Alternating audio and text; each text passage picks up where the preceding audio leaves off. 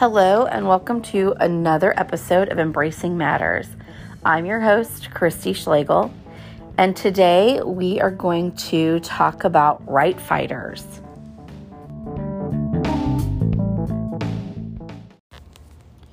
You may be asking yourself, what in the heck is a right fighter?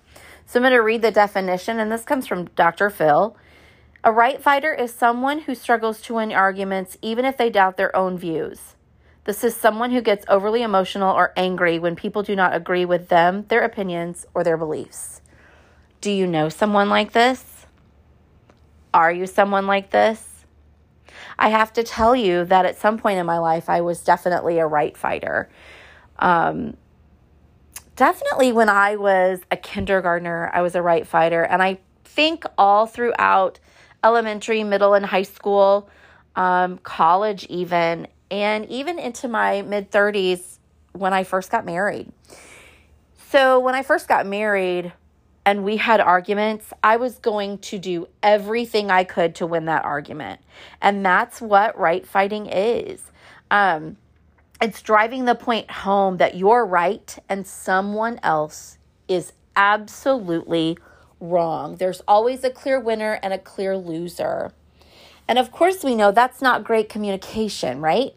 Great communication is when we take turns talking and we take turns listening, and not just listening to the words go in one ear and out the other, but truly listening to the person and truly listening to what they are saying.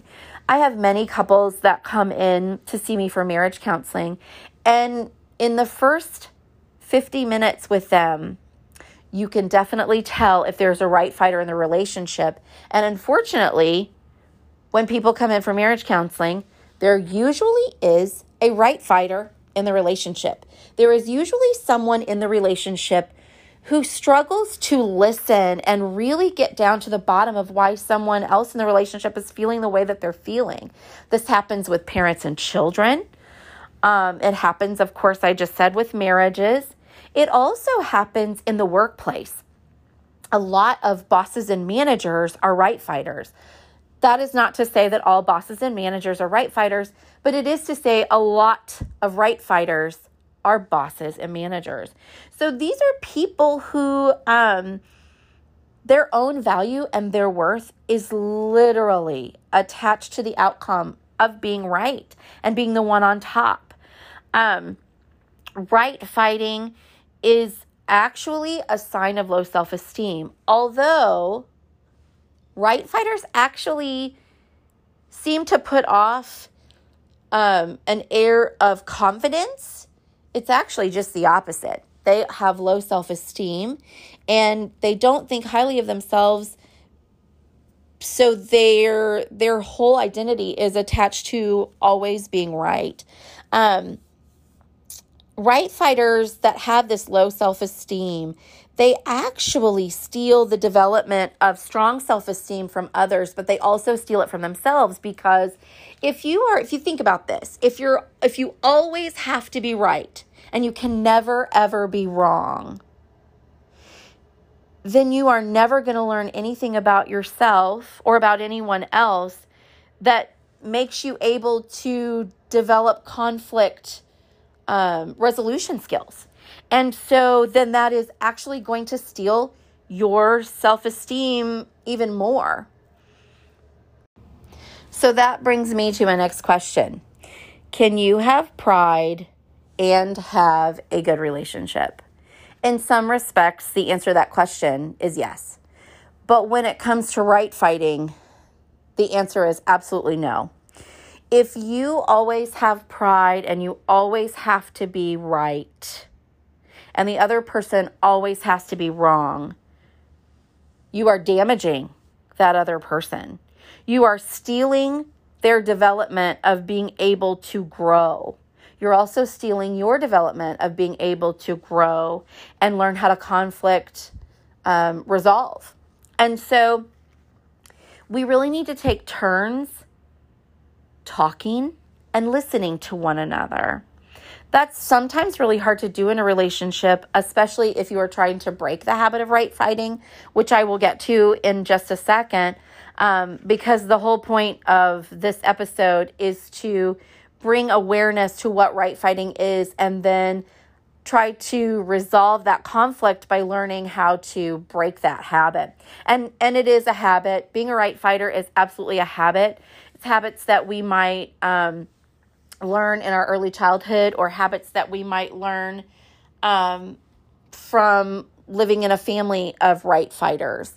And so, is there really a winner if you're a right fighter? When you have to make your spouse or a child into a loser, isn't that messed up thinking? You are making the people that you're supposed to love the most devalued. So is there really a winner if you are so prideful you have to be a right fighter? I'm going to talk to you now just a little bit about if you find yourself listening to this podcast and saying, oh gosh, this is me and I need to change something, then I'm going to give you just a few tips on how to do that. First and foremost, this is a habit, like I said before on the podcast. It's a habit, and it's a habit you can break. All bad habits can be broken if you substitute it with a healthier habit. So, the first thing is to bring into your awareness that you are a right fighter. So if you're listening to this and you're slowly becoming aware that this might sound like you, then what you need to do is bring that to the forefront and start to begin to imagine what would happen if the outcome of your arguments didn't have to be that you were right. If there wasn't really an outcome that was so important. Everyone gets to have an opinion. Let others have their opinions. Validate others. Have others validate you. Does that mean that you just agree with everyone and go on? No. You can have your opinion. You can disagree. But that's just it. You disagree and you let it go. You don't respond. You don't engage in the argument any longer. This absolutely is going to take practice. You know my motto, practice, practice, practice. Do a lot of practicing. See how far you grow every time you have a conflict with someone and can let things go. The more you practice and the better you become at it, the more you grow, the more you learn, and the more self-esteem and confidence boost you actually do get.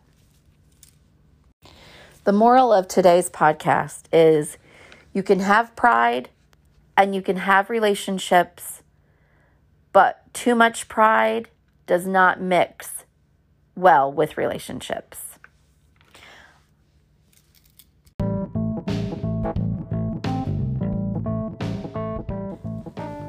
As always, you can find me at KristiSchlegelCounseling.com.